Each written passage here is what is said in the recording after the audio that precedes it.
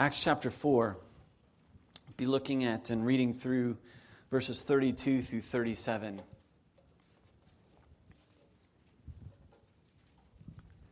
It's kind of a snapshot into the early church, the first century church.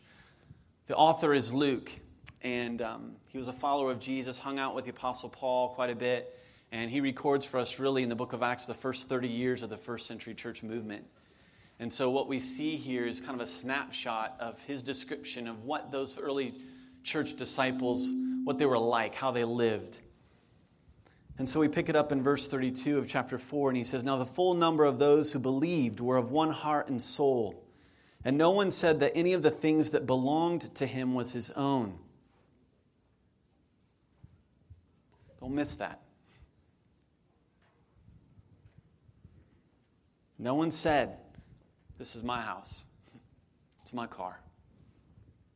It's my stuff." But they had everything in common. And with great power, the apostles were giving their testimony to the resurrection of the Lord Jesus, and great grace was upon them all. And there was not a needy person among them.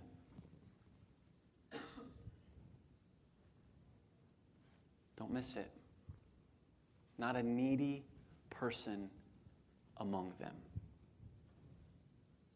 For as many as were owners of lands or houses sold them and brought the proceeds of what was sold and laid it at the apostles' feet.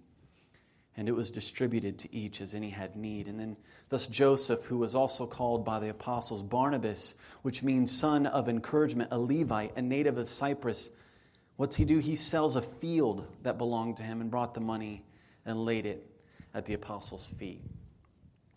When I look at the first century church, when I look at those early disciples, I see a community of Jesus followers who were all in together. They were all in together.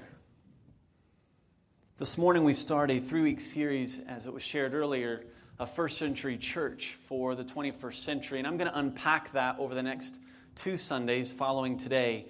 And I'll be sharing with you, why does our culture need something like the first century church? And then how do we as a church, specifically Living Church, intend to be that kind of church? And the last Sunday this month, I'm excited. I'll be sharing with you a little bit more specifically what that's going to look like for us, some of the things we're going to incorporate into our year, some of the things we'll be teaching during our Sunday gatherings.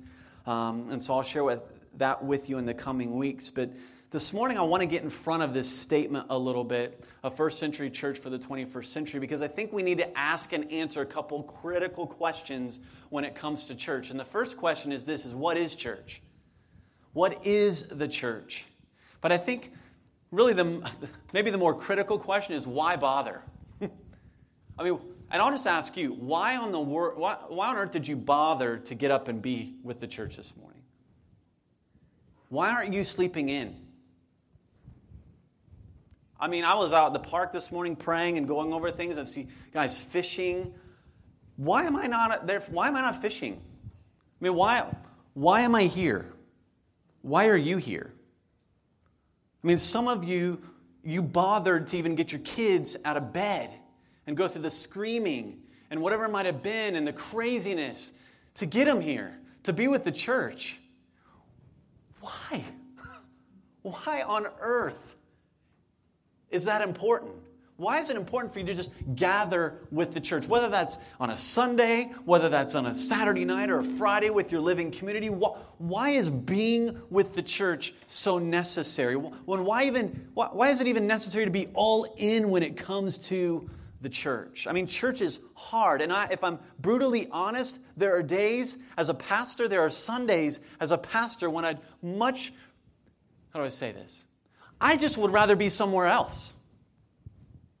I mean, to me, if I'm honest, it's hard work. Church is an effort to be here. There are days maybe when I'd be like, you know what? A coffee outside with my wife at a park someplace on a Sunday morning sounds really, really good. Right? Or bagels with my kids, a Panera, whatever, those kinds of things. Or living community. It's hard to host a house church. It's hard. Cleaning up, or kids, hey, you go vacuum downstairs. I mean, it's hard. Why? Why make the effort? Why bother with all of that?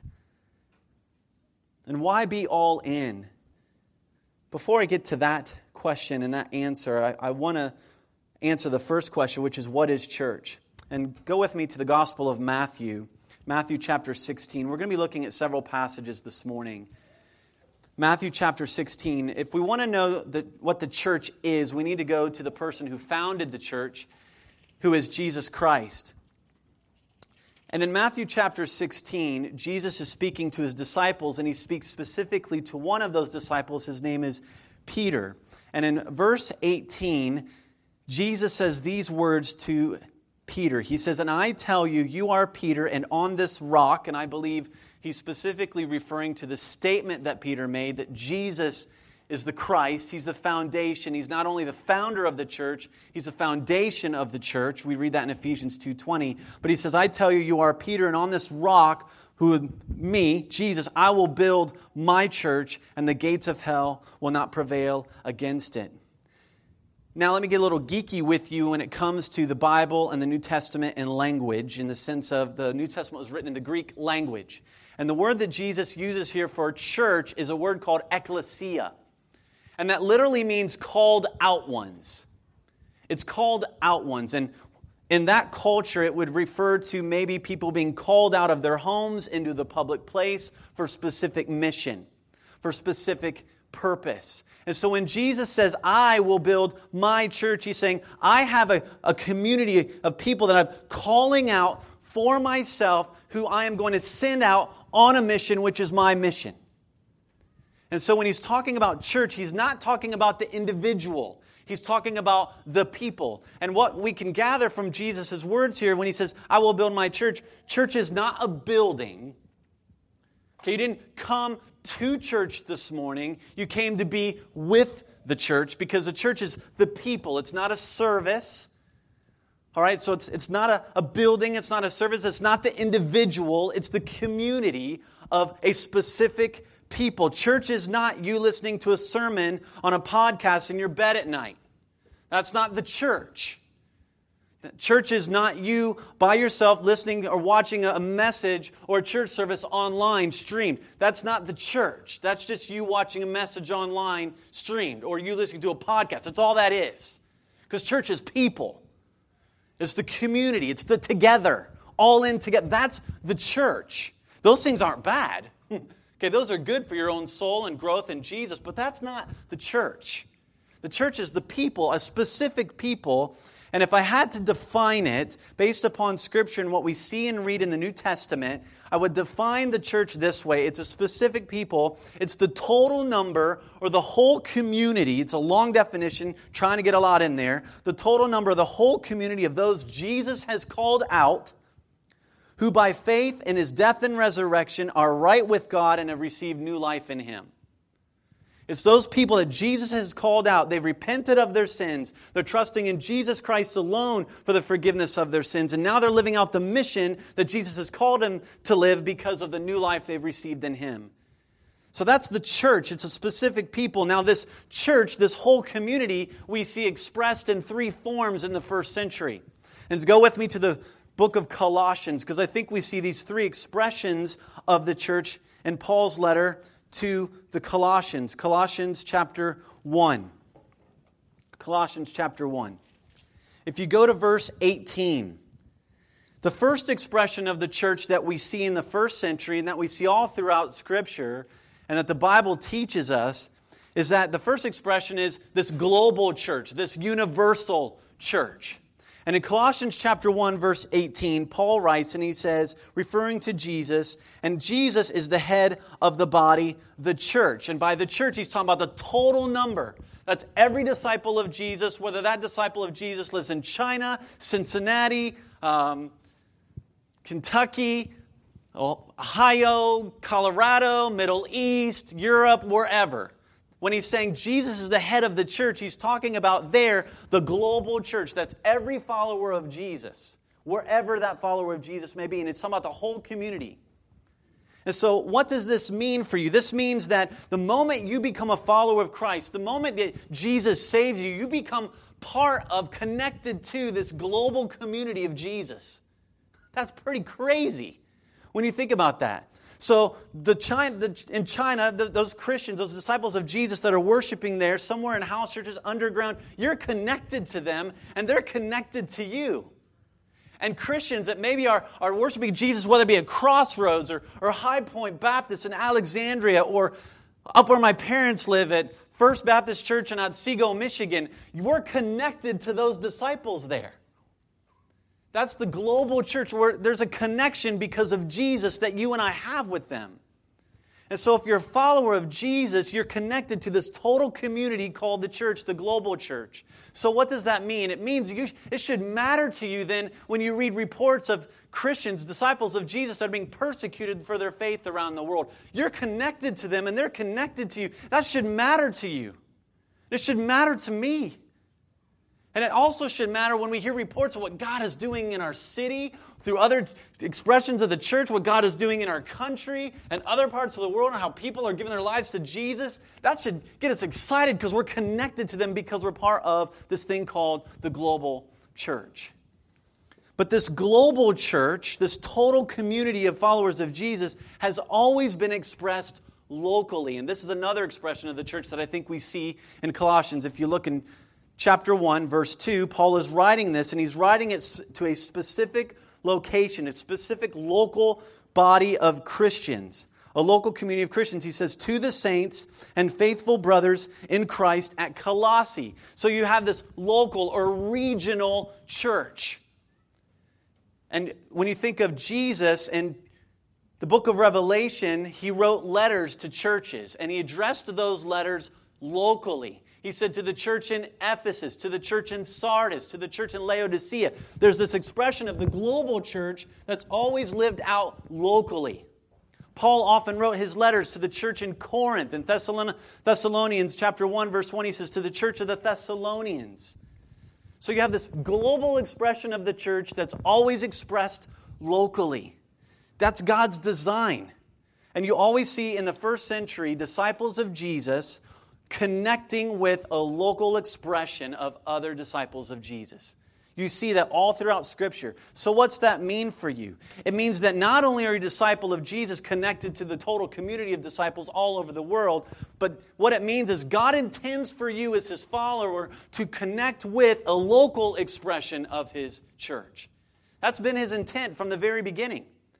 Because it's through that local body of Christians that you connect with, that you're all together, all in together with, where you live out the practices of Jesus. And so you have this global expression of church, and God intends for us to live out who we are as a church locally, as local expressions of who He is. Now, as a church, right now, as Living Church, we don't have a formal membership where you sign a paper or anything like that. That's not saying that we would never do that, but right now we don't have that. Right now, our heart is that, listen, we believe that your membership should be show up in your heart, and by your commitment, by your presence, by your serving, by your attitude. We see that throughout the first century. But the point is, what Jesus is trying to say here, I think, through the first century church is God's design is for every disciple of Jesus to be living out who Jesus is with a local body of Christians. And you need to be all in with the local church. Maybe we're not that church for you. That's okay. We can't be the church for everybody. There's no way. We know all kinds of different churches for all kinds of different kinds of people. But the point is, you need to be connecting all in together with the local expression of the church. And we see that throughout the New Testament in the first century. But there's more. There's another expression that I think we have the global church that's expressed locally, but it doesn't just stay there. It gets even smaller. Go to chapter 4 of Colossians. Chapter 4. Verse 15. Paul comes to the end of his letter and he's kind of like, hey, tell this person hi for me, tell this person hi for me, tell this person hi. And then he comes to verse 15 of Colossians chapter 4 and he says, give my greetings to the brothers at Laodicea and to Nympha and the church in her house. The church in her house. Now he's addressed this letter to a local body. But now he's telling us, well, there's a church that happens to meet in Colossae, a church that meets in this woman's home. Now, I won't ask you to turn there, but there's another letter that Paul wrote. It was written to a man named Philemon or Philemon, and at the very beginning of that letter, Paul addresses it to this guy Philemon and to the church that meets in your house. Well, where did Philemon live? He lived in Colossae. So what that tells me is Nympha had a house church in Colossae, and Philemon had a house church in Colossae. So you've got this network of house churches, this network of smaller gatherings underneath the banner of the local church. So when you think of Living Church is really a network of house churches we call living communities. Where does that come from? Where did we get that from? The first century. The Scriptures. That's why we do what we do here at Living Church. And so you have this network of living communities of house churches, smaller gatherings, and that's how we express this smaller gathering through house churches. So you have this global church, total community of followers of Jesus, expressing locally, then expressing even smaller in these smaller gatherings that met in homes. And that's where it's designed for you to be in this intimate group of people where you're living out the practices of Jesus as you follow Him as a disciple. So that's the church. That's how it's expressed. So why bother? Why bother? Why be all in? Next Monday is the 3-month anniversary of the Cleveland Cavaliers NBA championship. Now, those of you that know me, you know that I'm a diehard Cleveland sports fan. Always been from before I came out of the womb, I'm sure. And so 3 months, in a week, it'll be 3 months since their NBA championship. And one of their slogans, right, one of the things that rallied them together was this theme of being all in. All in. And there's this commercial of LeBron James, right, with the team on the court, and they've got their hands and they're like, all in together, right? So yeah, I'm definitely promoting the Cavs through this stuff on your seats, okay? So they're all in together. This shows a whole city of Cleveland, and they're just leaning and putting their arms all in together. And that's the church. All in together. So why bother? Why bother? I want to give you quickly 5 reasons why I think we can be all in together when it comes to church, the people, what God is building. And the first reason is because God is all in with the church. God is all in with His people. And He's all in, so we're all in together. Let me give you an example. Genesis chapter 12, God calls Abraham. All right, He reaches out to this guy named Abraham. And what's He tell Abraham? Hey man, I'm just about you, bro. It's just you and me. Just me and you and our little relationship together, one-on-one. No. He says, hey Abraham, I want you to go because I'm going to make you a father of a great nation. Nation. Working with the individual. Why? Because God is doing something with His people. God is always about His people. Think about any individual Bible story that you know. Any one of them. I guarantee you, in some way, it's connected to what God is doing with His people, corporately. Always. Always connected. It doesn't mean that what God is doing with the individual is meaningless. No. But listen, when you look at Scripture, when you look at what God does with the individual, Jesus said, I will build my church. That's people. Think about the Apostle Paul. Jesus shows up, knocks Paul off his horse. Jesus says, listen, I'm calling you out. You're going to be a missionary for me because I have a job for you to do for my people, Gentiles, to bring them into my family. Abraham, you're going to be the father of Israel. Moses, calling you out from this burning bush because I need you to go free my people. David, my people need a king, so I'm raising you up to be a king. Even Peter, one of the last things Jesus says to Peter before he goes away is what? Feed my sheep. It's always about God's people. Listen, God did not save you just for you.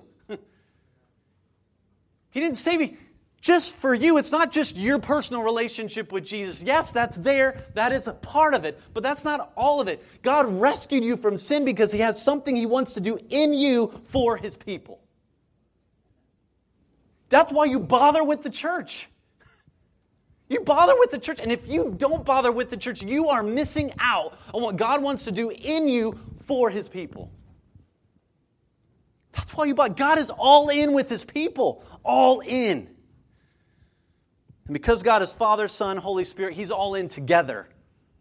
And we need to be all in together. You cannot be about God without being about His church.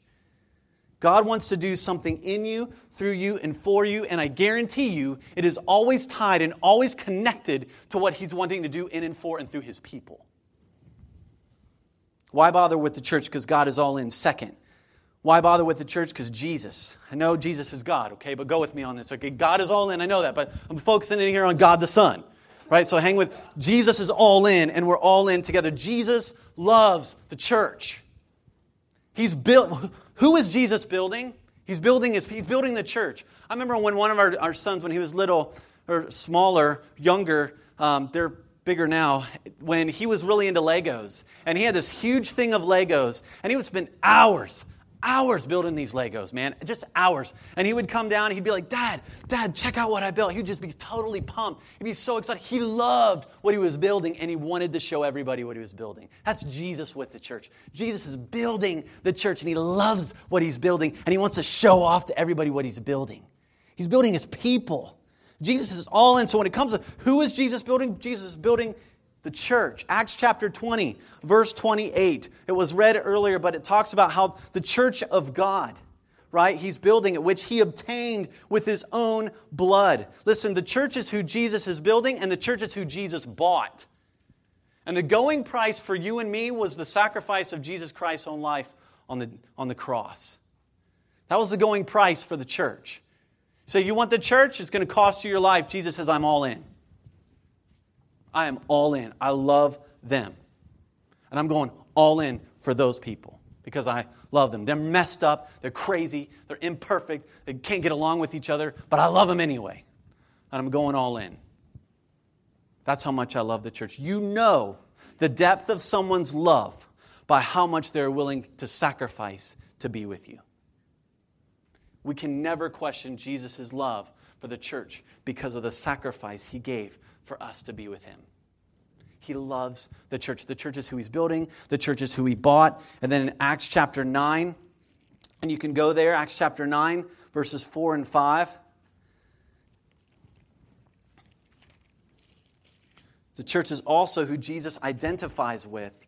It's who he identifies with. Acts chapter 9, verses 4 and 5. Remember Paul, right? He gets knocked off the horse. Paul was persecuting Christians. And he was throwing them in jail. Look at what Jesus says. What's Jesus say? Paul, you're persecuting Christians. You're persecuting the church. What's Paul say? You're persecuting me. I love that about my Jesus. I love that. You mess with the church, you mess with Jesus. That's powerful. Why? Because he loves us. He's all in on the church. So that means something to me. If the church is who Jesus identifies with, when I badmouth the church, I'm badmouthing him. But this also means this, that if you fail to serve the church, we fail to serve Jesus. But when you serve the church, you serve Jesus. And you can tell someone's love for Jesus by their commitment and love for his people. You can. You communicate. This might hurt some, okay? So be ready. You communicate the importance of Jesus to your kids, to your friends, to your coworkers, to your neighbors, by how you talk about Jesus' people and by your commitment to Jesus' people. I'm not just talking about showing up. I'm talking about your love for Jesus' people. You can't love Jesus without loving his church. Jesus is building the church. Jesus bought the church. He identifies with the church. Scripture even says it's his bride. Jesus married the church, right?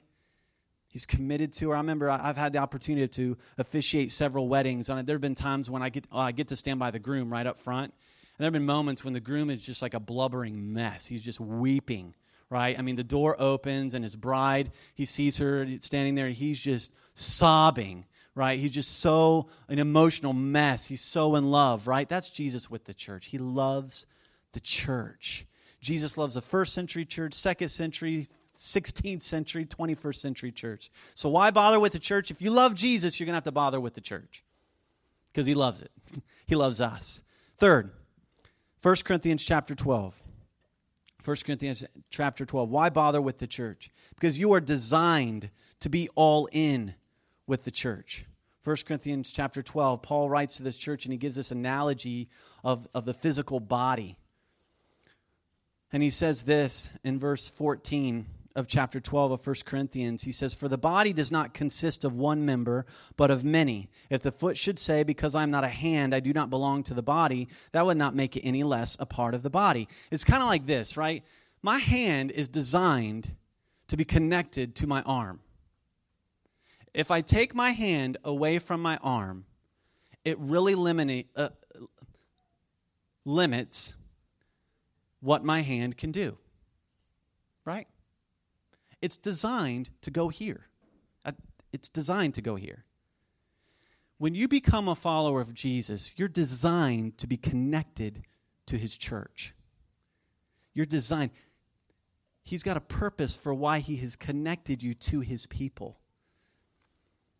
And someone said this, there's no healthy relationship with Jesus without a relationship to the church. Right? You can't say, well, I don't need the church. Yes, you do. You're designed to need the church. You need the people of Jesus to fulfill what Jesus has called you and saved you to be and to do for his name. You're designed to be all in. He's designed you that way.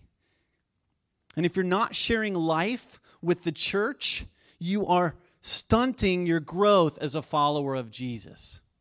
You just are, because you're designed to be with his people.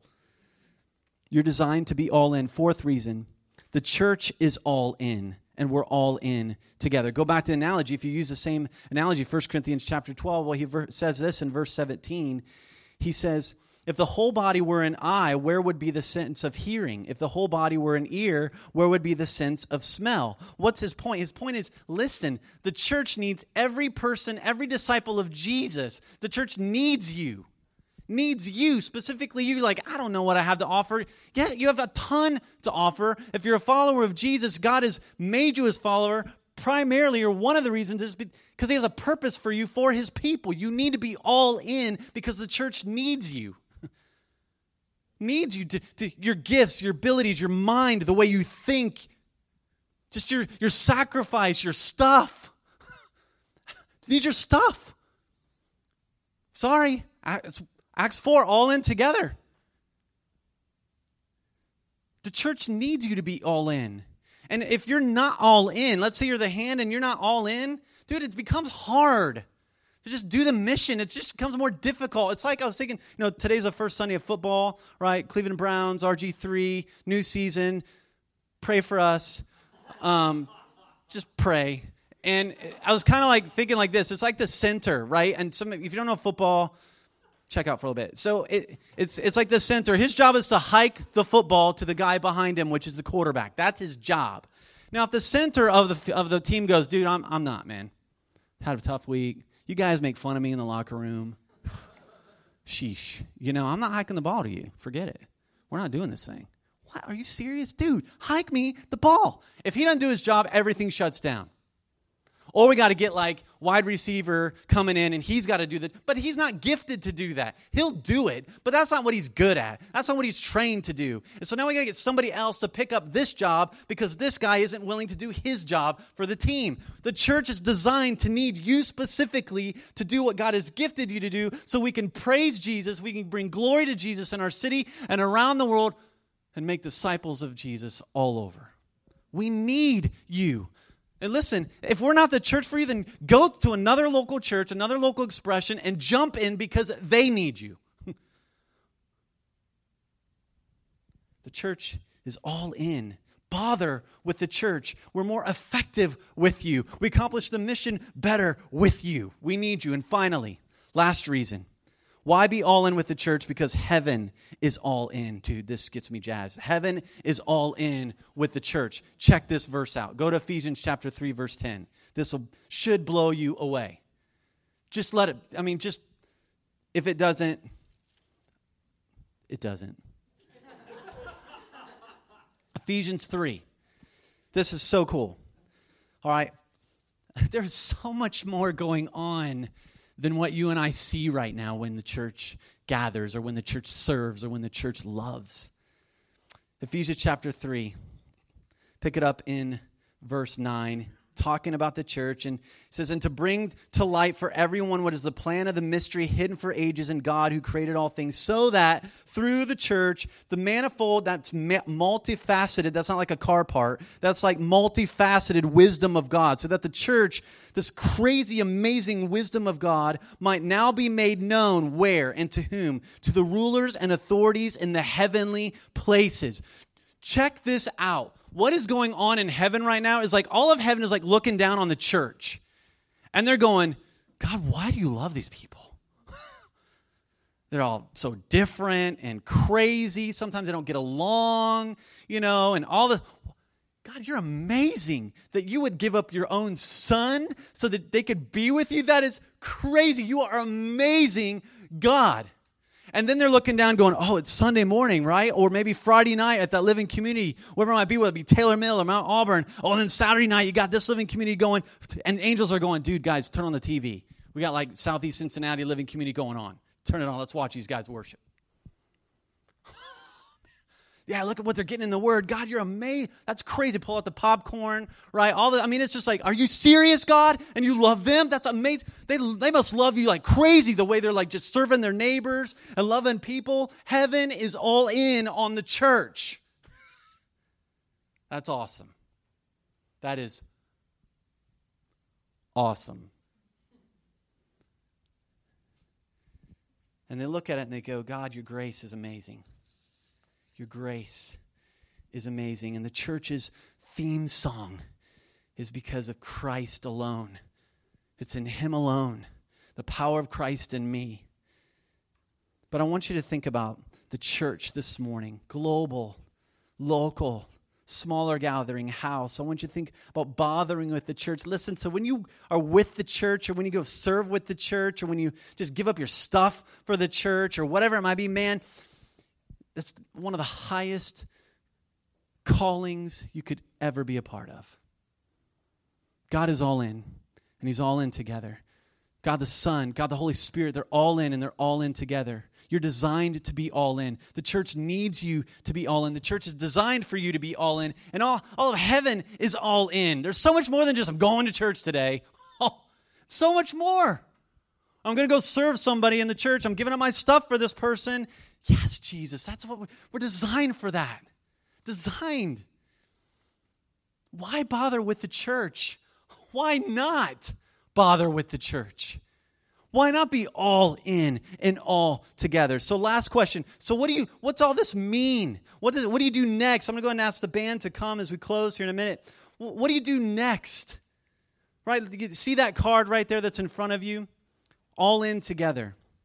You're going, okay, I don't know what this looks like for me. I'm not sure. Let me help you. Let me give you some examples of what all in can look like, right? Man, be all in with your worship, personally and corporately. Be all in with who Jesus is and what He's done for you. Be all in with that when you sing. Be all in when you pray. Be all in when you spend time in the Scriptures, whether it's Sunday, whether it's in your home, whether it's during the week, wherever you are with the church. Be all in. Be all in with your witness. Be all in with your presence. It's hard to live out your purpose and be who Jesus has called you to be as His follower if you're not present with His people. Maybe it's just simply praying for the church. Maybe you need to be all in with your stuff. You know what? Maybe you just it's not yours anyways. Be all in. Maybe it's you know what? We've talked about serving. We've talked about getting involved with our living community. Maybe we need to host, whatever it is. I don't know. What's all in look like for you? Sometime today, I want you to answer that question. What's all in? Maybe it's we've been talking about going to a house church, living community thing, but we just haven't really made... Listen, all in. For your own benefit, as well as for the benefit and mission of the church. Be all in. But I want you to go, you see that card there, Acts chapter 4. Acts chapter 4. If I could sum it up this way, the first century church was all in together. Why? Check it out. Verse 33. And with great power, the apostles were giving their testimony to who? The resurrection of Jesus. The resurrection of Jesus. Jesus is worth it. The resurrected, exalted King Jesus is worth it. Why were they all in? Because of Jesus. because of who he is and what he had done for them. Jesus went all in so that you could be a part of his people. All in together. Let's stand. And as we sing this song, let's sing this as this anthem, if you will, of the reason why we live, the reason for why we give, the reason for why we serve, the reason for why we sing, the reason for why we go and we love our neighbors, because it is the power of Christ in us. It is the resurrected Jesus, all in together. Well, thanks for being here with us this morning, everybody. You know, as I was listening to Mark talk this morning and just thinking about the church, one of the things that really hit me, it wasn't any particular thing that he said, but I know a lot of us in here, I think especially those of us that maybe grew up in the church or have been part of the church for a long time are especially susceptible to this. But, I was thinking it's really easy for us to get excited about Jesus, to get excited, Easter time, there's these amazing services or something we get excited about. Or maybe for you, it's you go out and do a mission trip and you get pumped. Or you go to a concert and it just really fires you up for Jesus. And those things are all good. Those are all awesome things. But I think that the thing that struck me is that how often do we get excited about the local church? I mean, that's the one thing that Jesus left after his resurrection, that he said, this is the hope of the world. Not conferences, not mission trips, not anything like that. He said the local church is what he was going to build. And so how excited do we get together with the church, to be with the church, to serve with the church? I think that's something we need to constantly remind ourselves of. So as we go this week, I just want to read this verse from 2 Corinthians. It says, "Church, rejoice, strive for full restoration, encourage one another, be of one mind and live in peace, and the God of love and peace will be with you." You guys have a great week.